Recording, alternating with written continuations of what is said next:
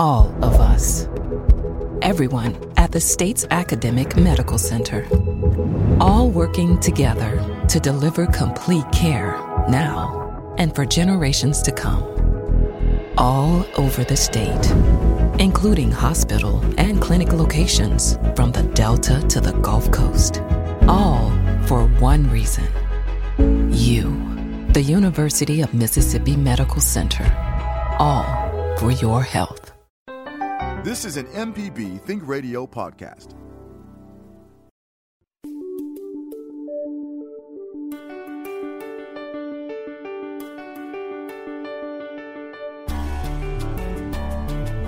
This is Southern Remedy on MPB Think Radio. I'm Dr. Jimmy Stewart, Professor of Internal Medicine and Pediatrics at the University of Mississippi Medical Center. Hope everybody's having a good morning this morning. A little hot outside. I noticed already around 8:30 or 9, it was about 85 degrees already. It's going to be a hot one out there. Make sure you're being careful. We are here for you today. If you're new to the program, this is the production program from MPB Think Radio, where we take your calls during the hour concerning any kind of health issues that you might have. It can be of any age, so it could be you or maybe somebody in your family or a grandchild that you might want to call in about. It could be anything from a new symptom that you're having, a new medication. Maybe it's a diagnosis that you haven't quite gotten a good hold on yet. We are here to help you get those answers today or point you in the right direction. You can call us this morning at 1-877-MPB-RING. That's 1-877-672-7464. Or if you're not able to call, you can always email us at remedy@mpbonline.org. I do want to say, if you're going to call, don't wait till that second hour. Things get a little tight during that second hour. We want to give everybody an equal chance to address all of their questions that they might have during the hour, but sometimes we get sort of rushed at the end. So I would encourage you, the best time to call tends to be the first hour. So go ahead and get those calls in quick. It's always a little bit trepidatious to be that first person, but I'm giving you total permission today to be that number one person to call us this morning. That number is 1-877-MPB-RING. That's 1-877-672-7464. Well, I had some symptoms this weekend that sort of prompted me to want to get tested for COVID, so I can empathize with everybody else who's had to get tested with the deep nasal swab that feels like a biopsy on your brain. So it's quite uncomfortable when you get it. But weathered that well. Thankfully, it was not COVID positive. There was another issue that was giving me some symptoms, and those have resolved. But just want to let everybody know it's not as bad as everybody says it is. It is uncomfortable. It's very brief. So if you feel like you're having symptoms, don't hesitate to call your physician, or you can check out the Mississippi State Department of Health website, and there are testing locations that are listed there all throughout the state. Not all tests are equal. The best test to get right now, definitively, if you have the virus, is one that is not the rapid test. Rapid tests are useful in some situations, but are not as accurate as the ones that test for the RNA. That's the genetic sequence that encodes the virus. So keep that in mind, but just want to let y'all know, hey, I'm right there with you and getting tested when I need to. We've got a couple callers on the line. Let's go to John from Mobile. Good morning, John. Good morning. I should ask first if you had your coffee yet. Can't take advice from someone who doesn't have their coffee. Yes, I definitely had my coffee for the day. Caffeinated, I like that. Question about insulin. I've got two insulins that I'm on, a fast-acting and a mealtime insulin, Toujeo and Novolog, I think. The question I have for you is, if between major meals I take a snack, some crackers, cheese, or something like that, do I need to take that insulin before each snack, or the fact that I've dosed myself up for the major meal, does it have any residual effect? That's the question. Yeah. Yeah, so insulin. Most people aren't, familiar with the different types of insulin. You're sounds like you're right on board with that. So generally, there are insulins that are longer acting, and we call those basal insulins. There's different types, and different types last for longer. Some of them you just take once a day. Some of them you can take twice a day. There is an expense differential between those. So sometimes, depending on what your insurance will pay for, there may be one versus the other. And you need that. That sort of covers you throughout a 24-hour period with this low level of insulin. And it really mimics what our pancreas does normally in non-diabetic states. The other type of insulin that you mentioned is a quick-acting insulin, and that's something that you would take right before a meal. Normally what happens in our body as we eat, it gets signals down to the pancreas to not only as it produces that constant level of insulin to help us metabolize glucose or blood sugar and get it to where it needs to be in our tissues. When you eat, that goes up. So there's this little spike that goes up to cover any kind of foods that you're eating. And then that goes down over about 2 to 4 hours, depending on the types of foods. So from a diabetic standpoint, if you're on insulin, that's what you're trying to mimic. And the question about snacks, most of the time, if you are eating consistently throughout the day and you're taking a short or intermediate acting, there's some insulins that sort of bridge that. It sounds like by what you're taking with the Toujeo and the Novolog, that's probably covering you adequately if you're taking those, the shorter or intermediate acting right before your meals. That's probably going to cover. I don't think you would need anything for those snacks. Now, you may be familiar with, another way to sort of treat insulin that's even tighter control than that is an insulin pump that delivers a constant flow of insulin. It's a little device that fits. It's a small needle that goes in the skin, and then it pumps out insulin continuously. And you basically adjust that based on what your blood sugar is and what you're eating. So it takes a lot more sticks to do that. Most people think, well, I can get an insulin pump and it'll be much less work. It's actually more work on the part of the patient to do that. In those cases, oftentimes, even with snacks, you'll adjust it. But with the regimen that you have, I don't think that you would need to adjust that or add a dose of the shorter acting insulin before a snack. It depends on the snack. If your snack looks more like a meal, then that's probably going to throw it off a good bit. But if it is a true snack, then that's probably okay. I would discuss that with your physician. They may even want you to consult with a nutritionist, and they can help sort of estimate based on what your diet is if you need, an extra dose of insulin or change the dose of the insulin during different times. So it can get complicated, but sort of mapping that out and being consistent is probably the best advice I could give you. One follow-up question. Can you take the shot through a T-shirt? You have to. That's always problematic with me, trying to find a convenient place to stick myself, especially if you're in public. Is it possible to take the shot through the clothing, or yes. do you need to expose the skin before you take the shot? Yeah, you need to expose it, and there's a couple of reasons for that. Infection's always one, even though those needles are small. All of us, we've got bacteria. Even if you shower off, very quickly you repopulate that bacteria on the skin. You can't get it all off even with a shower. So making sure that skin is cleansed really good, just with an alcohol prep, is recommended to try to decrease the risk of infection at that site that you're injecting. And also, if you inject through something, there's always those needles, even though they're small, they're core needles. You can actually get a piece of that clothing that gets injected into the skin. So it's not recommended to do that through clothing. That'd be a great mechanism, to do something like you see in Star Trek, where they could just go through anything basically and give you medications, but not really recommended with injections like that. I know it's hard to get, find a spot to do that depending on what you're wearing and everything, but it's generally not recommended that you do that through clothing. There you are, throwing common sense at me. Okay. Don't you hate when that happens?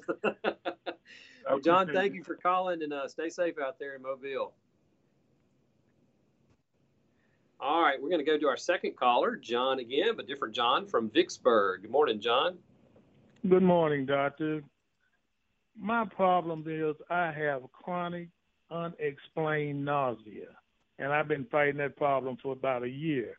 But what I'm calling about is whenever I take a NSAID or opiate for severe low back pain, my stomach gets upset, just like when I eat food or anything else. But I have tried, I had the compound pharmacies, at least my doctor did, tried compound pharmacies and made up a suppository. I tried it. It still made me nauseated. What causes a person to get sick from a suppository? Yeah, was a suppository, was that something like the NSAIDs? Yes, it was an Indocin. Yeah, that makes sense. Okay, so here's why. So NSAIDs, particularly if you take them by mouth, they can irritate your stomach, and there's two reasons for that. Any medication actually that you take by mouth has the potential to do that, to irritate the stomach, just because it can cause changes in that normal gastric juices that help break down food. Sometimes that works better with taking it with food to sort of offload that a little bit, and sometimes it doesn't.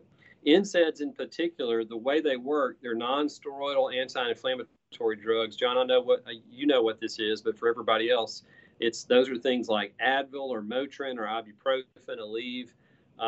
Those are all NSAIDs, and they work. They're not steroids, but they work in an anti-inflammatory fashion by changing something called prostaglandins. And prostaglandins are protective substances in our body. Although they cause inflammation, they help protect certain tissues, and one of those tissues is the lining of the stomach. So when you take an NSAID, if you receive an NSAID as a suppository or you swallow a pill or a liquid, all of those are going to be absorbed in the body, and once they get into the circulation, they're going to decrease prostaglandin synthesis everywhere. And even if it doesn't get in your stomach, it's still in your bloodstream, and that's going to affect those prostaglandins in your stomach. So that's why you described it very nicely. Indocin is one of those two that can do the same kind of thing no matter which method you take it. So it doesn't have to be something that passes through your stomach. As long as you're absorbing that in your body, that's what's going to happen. For low back pain, there may be some other alternatives. I don't know if you've tried it. Pain management clinic might be a good choice for you, either to locally look at different things like injections.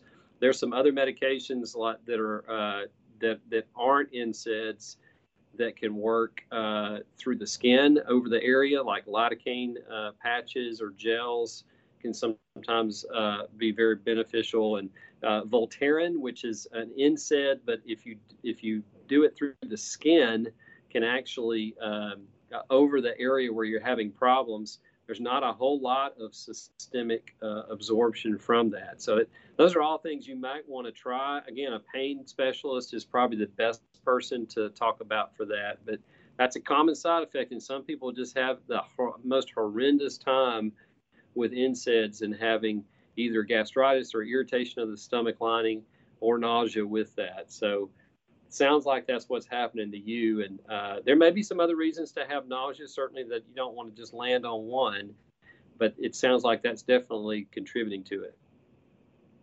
I have tried all of the things you just mentioned.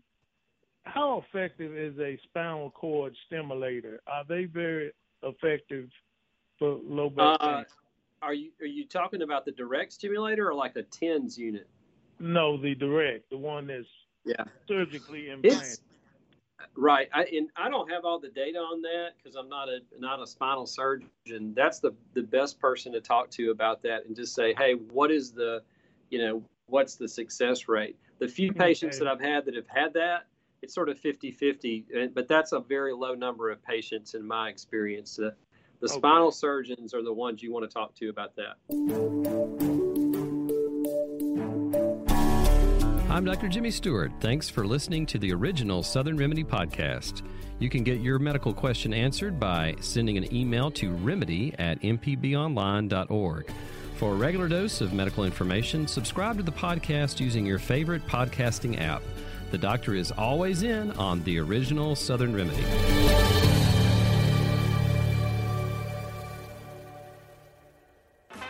If you're a parent on the go, but still want to stay informed about your children's education, subscribe to Mississippi Education Connections podcast and listen on the go, anytime, anywhere, on your favorite podcast app.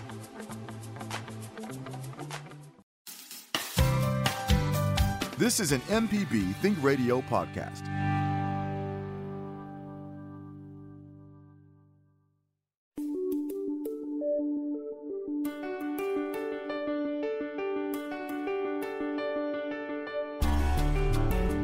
This is Southern Remedy on MPB Think Radio. Dr. Jimmy Stewart with you this morning, answering your calls or questions about any kind of health issue that you might have. The number to call this morning is 1-877-MPB-RING. That's 1-877-672-7464. And sometimes you're not able to call. You may be involved with something else, and you may want to send an email in. You don't have to do that during the program. You can send an email later. You can send those to remedy@mpbonline.org. We do try to share those unless you tell us not to with our larger audience. We just think a lot of those questions are really good. Actually, most of them are really good as far as emails go, and we like to share those with our audience. So send those in. We'll try to get back to you personally as quickly as we can. And if you missed a program or a portion of a program, maybe you came in a little late on a discussion and wanted to hear the entirety of the call, you can always go to mpbonline.org and search for Southern Remedy. We do archive our programs, give us about 24 hours to do that. But if you want to check that out on past programs, you can certainly do that. All right, we're going to go to Sue in Beaumont. Good morning, Sue. Good morning. I'd like to ask you a question. I get all my information off Facebook since I'm socially isolated out here, but I read something that it seems that people with Epstein-Barr syndrome or who have had Epstein-Barr are more prone to get COVID. So for some reason, there's some connection there. What do you think about that? So I haven't seen that one in particular, but there's a lot of, generally when you have a new disease like this, there are a lot of, the way that information gets to the point where you can say, okay, these are things that cause this, is sort of a stepwise process. The first thing is a physician or group of physicians will notice certain things, like they may notice that Epstein-Barr patients had previous episodes of that they were more at risk for COVID. Then from there, that gets published in the literature, it gets picked up, and then you do what's called a cohort study, where you look in the past at a larger number of patients who've had this to see if those anecdotes that you saw in your individual patients, if that holds up. And if that data is supportive, depending on what you're looking at, it may progress towards something like a randomized controlled trial. Now, for associations, you can't really do that. So you have to look at large numbers of people to say, yeah, this actually happened. So another way to think about this from a statistics standpoint is if I have a quarter and I toss the quarter up in the air and call, just see how many times it lands on heads or tails, every time I throw it up, it's a 50-50 chance. But just by the way things fall, I might have 7 out of 10 times that it lands on heads. So I may say, well, every time I throw this quarter up, 70% of the time it's going to be on heads. So there's something about the heads that's making it come up that way. Unless you do that hundreds and hundreds of times across multiple different settings, you can't really definitively say that. So it's the same kind of thing. I have my own patients that I see, and I may notice that a lot more of my patients may have had EBV or Epstein-Barr virus infections. It's a very common virus. It spreads primarily through saliva. It's the virus that causes mononucleosis. So it's very common. Younger individuals can get that. I haven't seen where that's been an association with or a risk factor. I think it's probably too premature to say it's a risk factor. You know, we've had a lot of that evidence pop up. I think we mentioned last week, type A blood type initially, a lot of people saw more patients that had that type of blood, and they thought, well, that may be a risk factor. Turns out when we look at larger number of people, and again, it's that same process that I described earlier, that it's not that way. And sometimes you have to be careful. You know, the way news travels these days, and you mentioned Facebook, it's so quick. Sometimes the messaging outstrips the science and the true data. So there's a mad rush for people to, when they see things, to get that out there. But you need to have the patience to really go through those steps, because if you don't, you're going to make mistakes. The science really will bear out in the end. And it's the same reason why we change things over time. We may have really good reasons why one medication might work in a patient, but until you actually study that meticulously and really without any kind of bias, it's easy for me to have my own favorite treatments for my patients. But if I don't have the science to back that up, that really is looking at the data and not any kind of bias that I might have personally, then it's really not the best treatment for that patient. So that's why it's very important to do these studies, these trials. It is slow, it is methodical work, but it's really how we move science forward. And if you don't do that, sometimes we make mistakes. So I haven't seen that. I'm going to look that up, Sue. That's something else for me to look at. I've got my little COVID file on the side that I'm keeping up with. And from time to time, we have there's a couple of journals that will do sort of like an update on the literature, and not just on treatment, but on the risk factors and those kinds of things. So that's good to bring up, though. And but I wouldn't if you had EBV or mononucleosis in the past. I've heard that 80% of the population has had EB virus before. Yeah, and that's the other thing to keep in mind too, because it's so prevalent in the background population. It's sort of hard to say that's a risk factor. Now, if it was something that happened, in 1% of the population, and you found a lot of people who had COVID, that they had that. The other thing to keep in mind is, as far as having COVID, as far as the transmissibility, it's not too particular.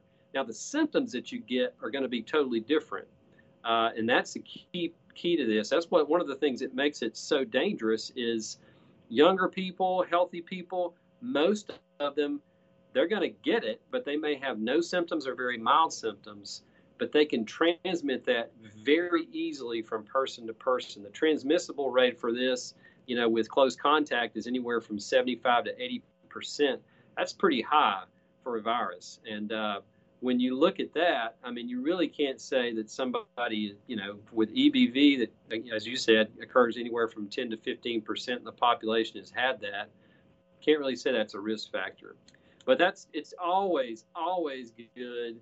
The other part of science is you're always should be open to new things or things that you were considering.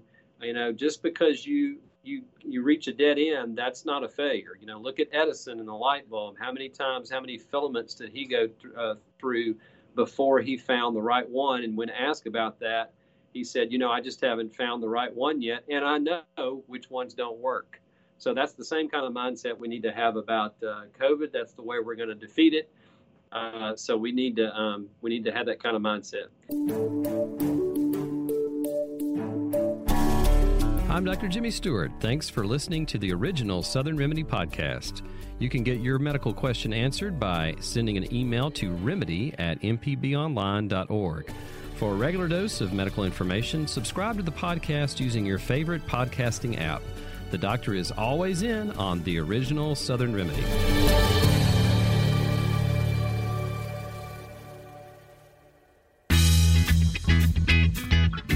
I'm Professor Richard Gershon from the University of Mississippi School of Law, host of In Legal Terms. If you're enjoying this podcast, I encourage you to listen to In Legal Terms, the show about you and your rights. We find interesting legal topics to bring to you and let you know how the law affects you. Find In Legal Terms on any podcasting platform on your smart device or on our website, inlegalterms.mpbonline.org.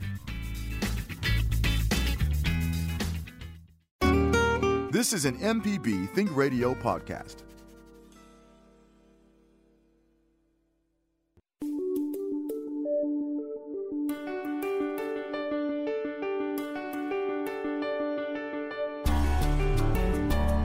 This is Southern Remedy on MPB Think Radio. Dr. Jimmy with you this morning, taking your calls. Got some good ones this morning. Keep them coming. Lots of time to talk about your questions that you might have about your health care or someone else near and dear to you. You can call us at 1-877-MPB-RING. That's 1-877-672-7464.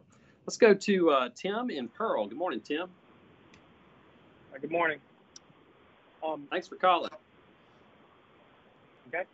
I injured my back a couple of times to the point that I had trouble walking, and, you know, it hurt pretty severely. But the last year or so, I've got a minor pain, and if I can put my hand on it, it's almost around my side at the base of my ribs toward my back.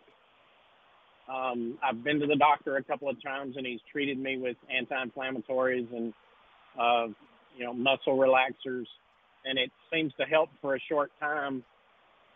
The pain doesn't really bother me throughout the day, but I wake up almost every morning with it hurting in this area, and if I lay down on my side or my back, I can feel the pain, but it's very minor, and it doesn't seem to be going away with the general practitioner's treatment. I guess I'm asking, should I go to a specialist? And if so, what kind of specialist should I see? Yeah, Tim, I think you probably need to step it up a little bit more. Let me ask you one question, though. Did you do any physical therapy during that time? I did. Okay. Both so that would have been the only other thing I would mention, because it has been shown to be very beneficial, particularly if it's milder pain that's just really sticking with you at certain times of the day or night. I think it probably is time to see somebody. Whether or not you need surgery, that's sort of an individual decision. Most low back surgeries can be treated chronically without surgery, and if you even with the minimally invasive surgeries, if you're not having neurologic impairment to the point where it's affecting your walking, with muscle tone, those kinds of things, and there's objective ways to look at that. Most people don't need surgery for that, but I still think you probably should see an orthopedic surgeon or a spinal surgeon. So sometimes those are a little bit different. A neurosurgeon sometimes is doing the same thing, or an orthopedic surgeon. My go-to here, there's a couple of orthopedic surgeons, and actually their team can really take a team approach to things. They may recommend you go to a pain clinic, and they can do some things. There's a lot of other things you can do other than what you've already had that aren't surgical related. So there may be some E-stem mechanisms that they can use on the back. I mentioned Lidoderm as a topical agent that sometimes can help, particularly at night and in early morning. And there may be a couple other things that they can do. Some people, go to the chiropractic route. I think that works for some people. I've seen some good improvement. Some people it doesn't. Acupuncture is something else that a lot of people have looked at for chronic pain, and it's sort of 50-50 on that too. But the first person I would want to go see is an orthopedic surgeon. In somebody in particular, the way orthopedics is these days, there's really, unless you're way out, usually Pearl, around the Jackson area, you should have a lot of choices.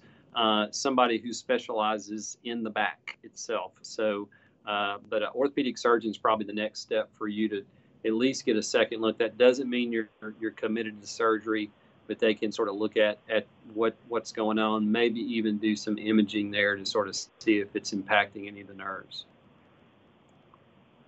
Thank you. All right. Good luck to you, Tim.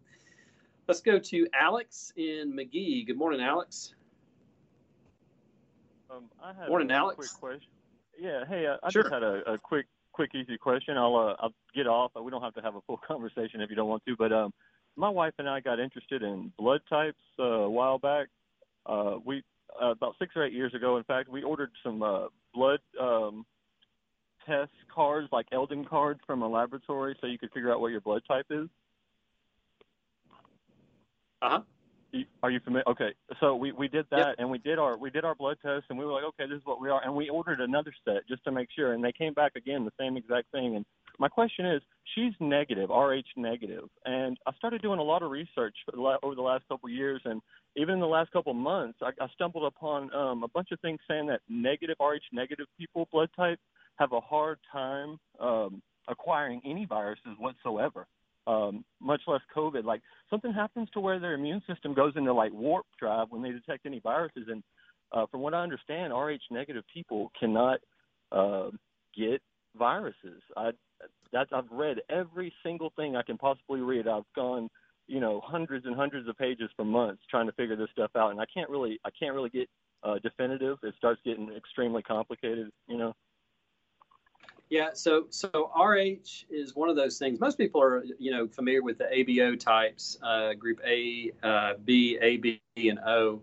The Rh negativity or positivity is something that usually comes up with pregnancy. There is a situation where we give something called RhoGAM to women who are Rh negative, where the father is Rh positive. So there are some situations where you can have autoimmune phenomenon that might affect the developing baby's blood. So you do have to be careful with that. As far as risk of viruses, now that's not something. Now I don't know what's out there and what you're reading, but I've taken immunology twice now, once in college, once in medical school, and then followed up with that, and then several hematology rotations in my training. I'm not aware, especially, I would not say that they can't get any kind of virus. Now, everybody's immune system is a little bit different, and some people might be more susceptible to different things. Now, there is a little bit of resistance that you can have, again, because these are really antigens on the blood cells, and it's really tied to our immune system. So there is a lot of leeway with that, but you can't really say that they can't get those. They are there's a little bit of evidence saying they're resistant to that.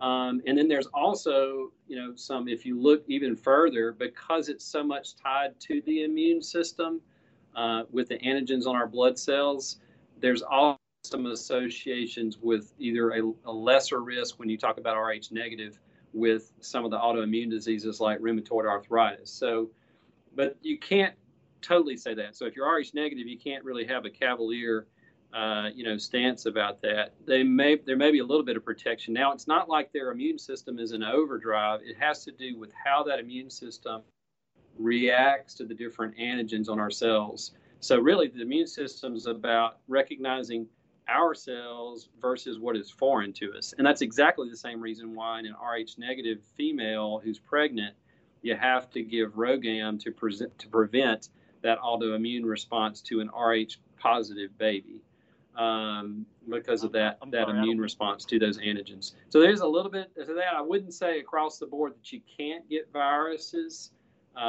That's not really where the science is.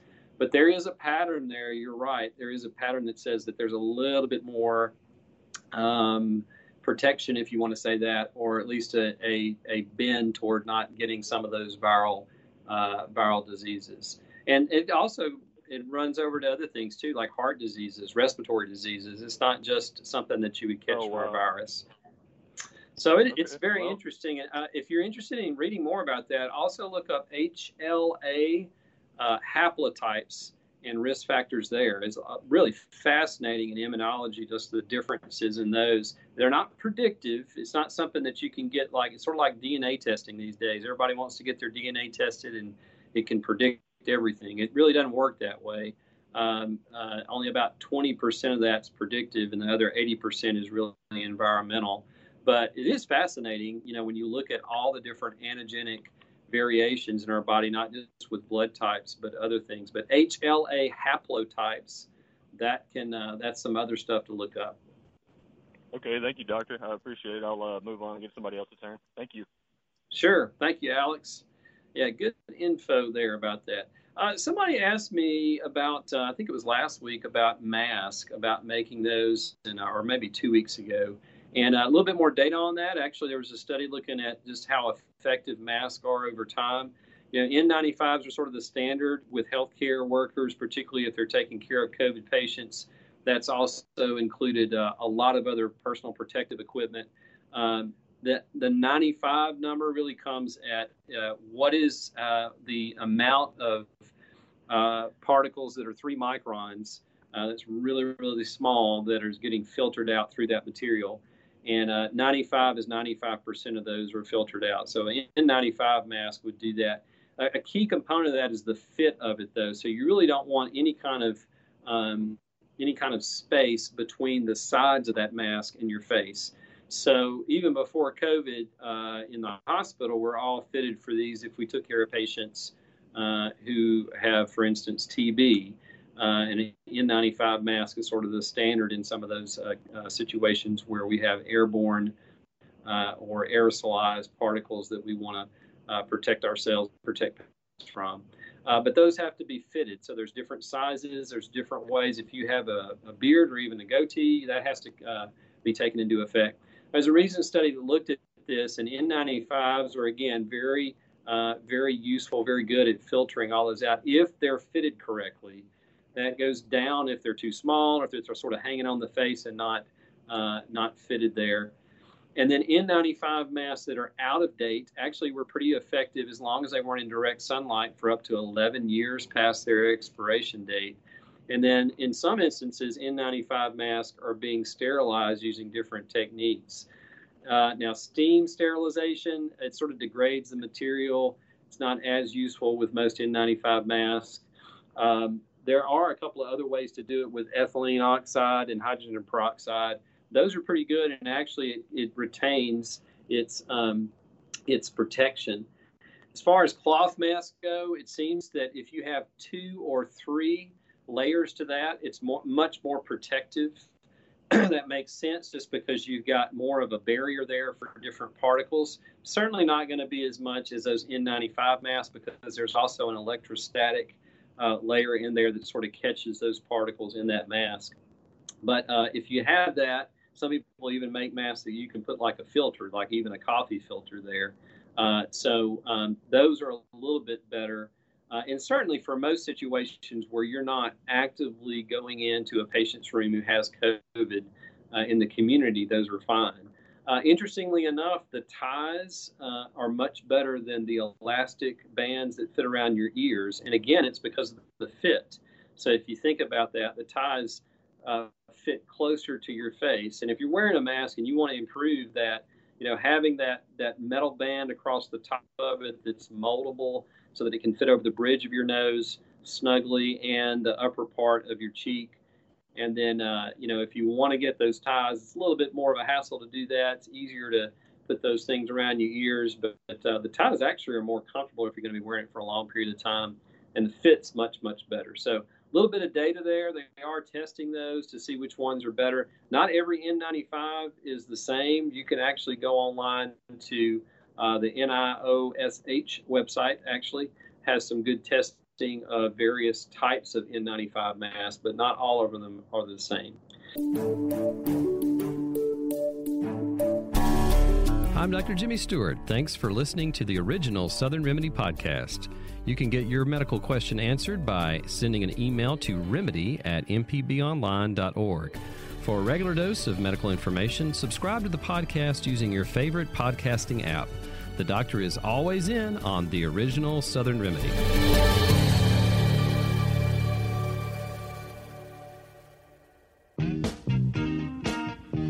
Hey, this is Larry Morrissey with the Mississippi Arts Commission. I'm one of the hosts of the Mississippi Arts Hour, the arts interview show on Think Radio. We talk with visual artists, musicians, writers, as well as people who help bring the arts to their communities. We hear about how each artist learned their craft and get some insight into their creative process. You can hear the Arts Hour every Sunday at 5 p.m. on Think Radio, or listen anytime by subscribing to the show through your favorite podcasting app.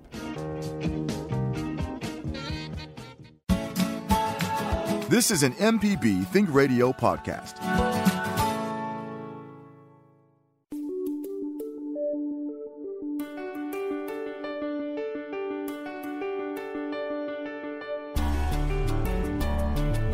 This is Southern Remedy on MPB Think Radio. Dr. Jimmy with you this morning, answering your questions about any kind of health issue that you might be having this morning, giving you a little bit of information there too. Venous stasis disease, what is that? So I had a patient recently that had some questions about his lower legs and had some discoloration there that was sort of purplish that they had noticed over time that was worse. No real pain there. They also noticed that they had some little bit of swelling around the area that got better when they raised their legs up or they were sleeping at night and then worsened throughout the day. So venous stasis disease, we have two big systems to move blood through our body, or really three. We have arteries, so they take blood from our heart to the rest of the body. We have veins that bring it back to the heart, and then connecting those two are the capillaries and lower caliber vessels to really get everything down to the tissue level.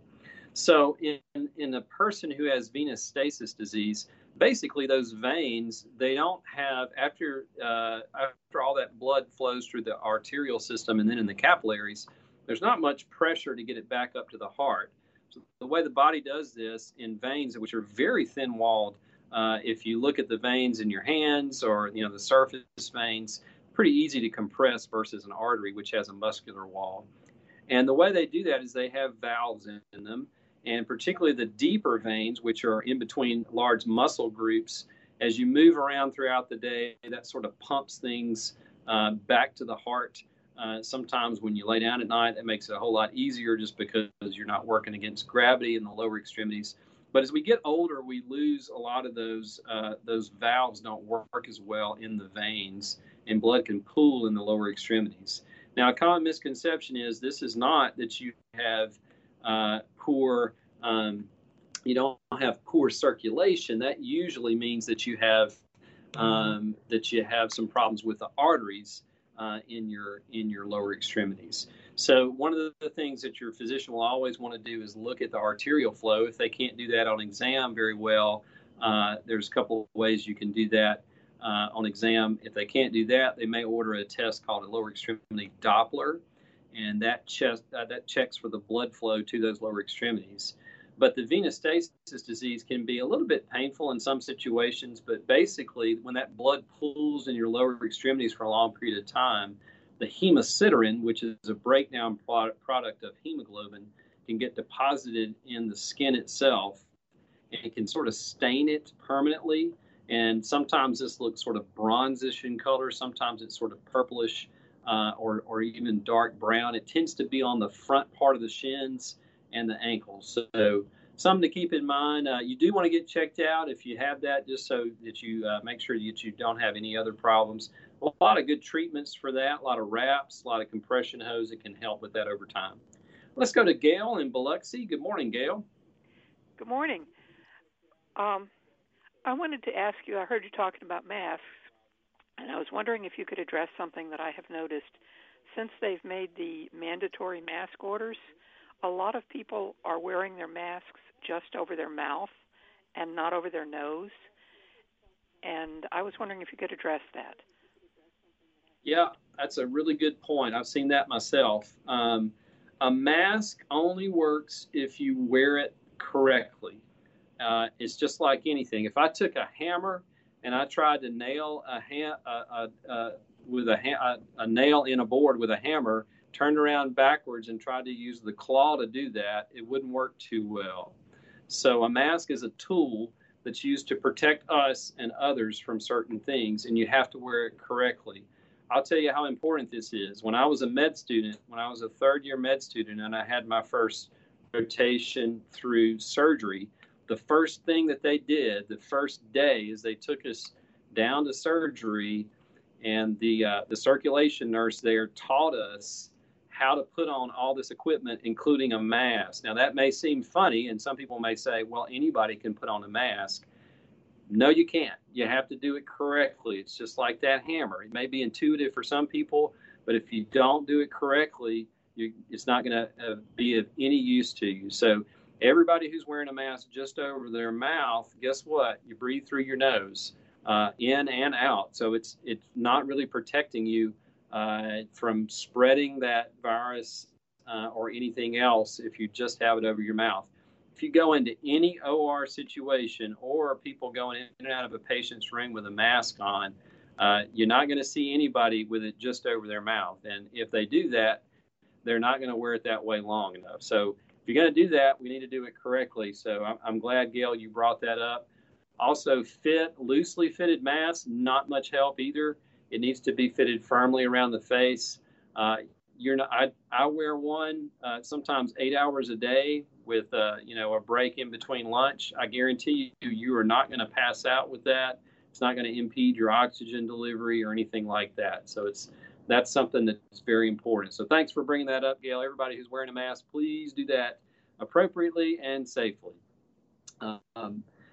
Just like any other tool, though. And I saw a great quote. It is a nuisance to do that. I mean, I agree with that. Sometimes, particularly in Mississippi, if you're wearing it in situations that are hotter, you certainly it's going to have, just because of the increased humidity, it's going to feel hotter when you wear that. I get that. I'm wearing one when I'm out. I'm wearing one if I'm in crowds or around other people, unless I'm by myself exercising somewhere or more than about 10 feet from somebody. So we all need to do that.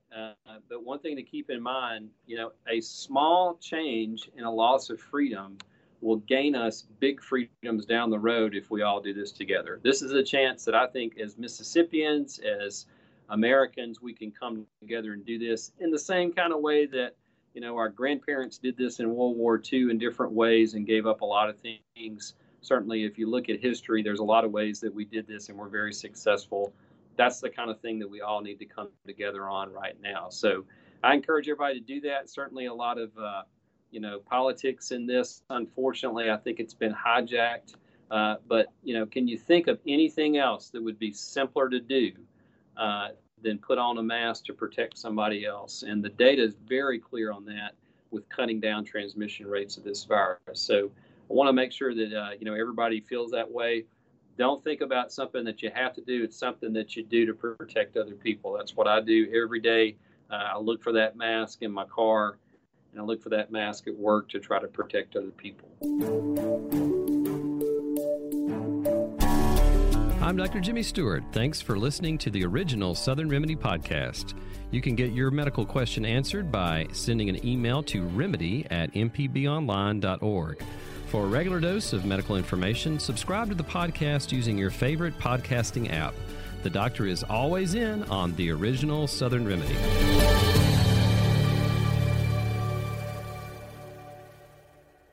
Deep South Dining is the show all about the culture of Southern flavor, from fried chicken and collard greens to shrimp and grits and a glass of sweet tea. Subscribe now to the podcast using any podcast app or download our MPB public media app.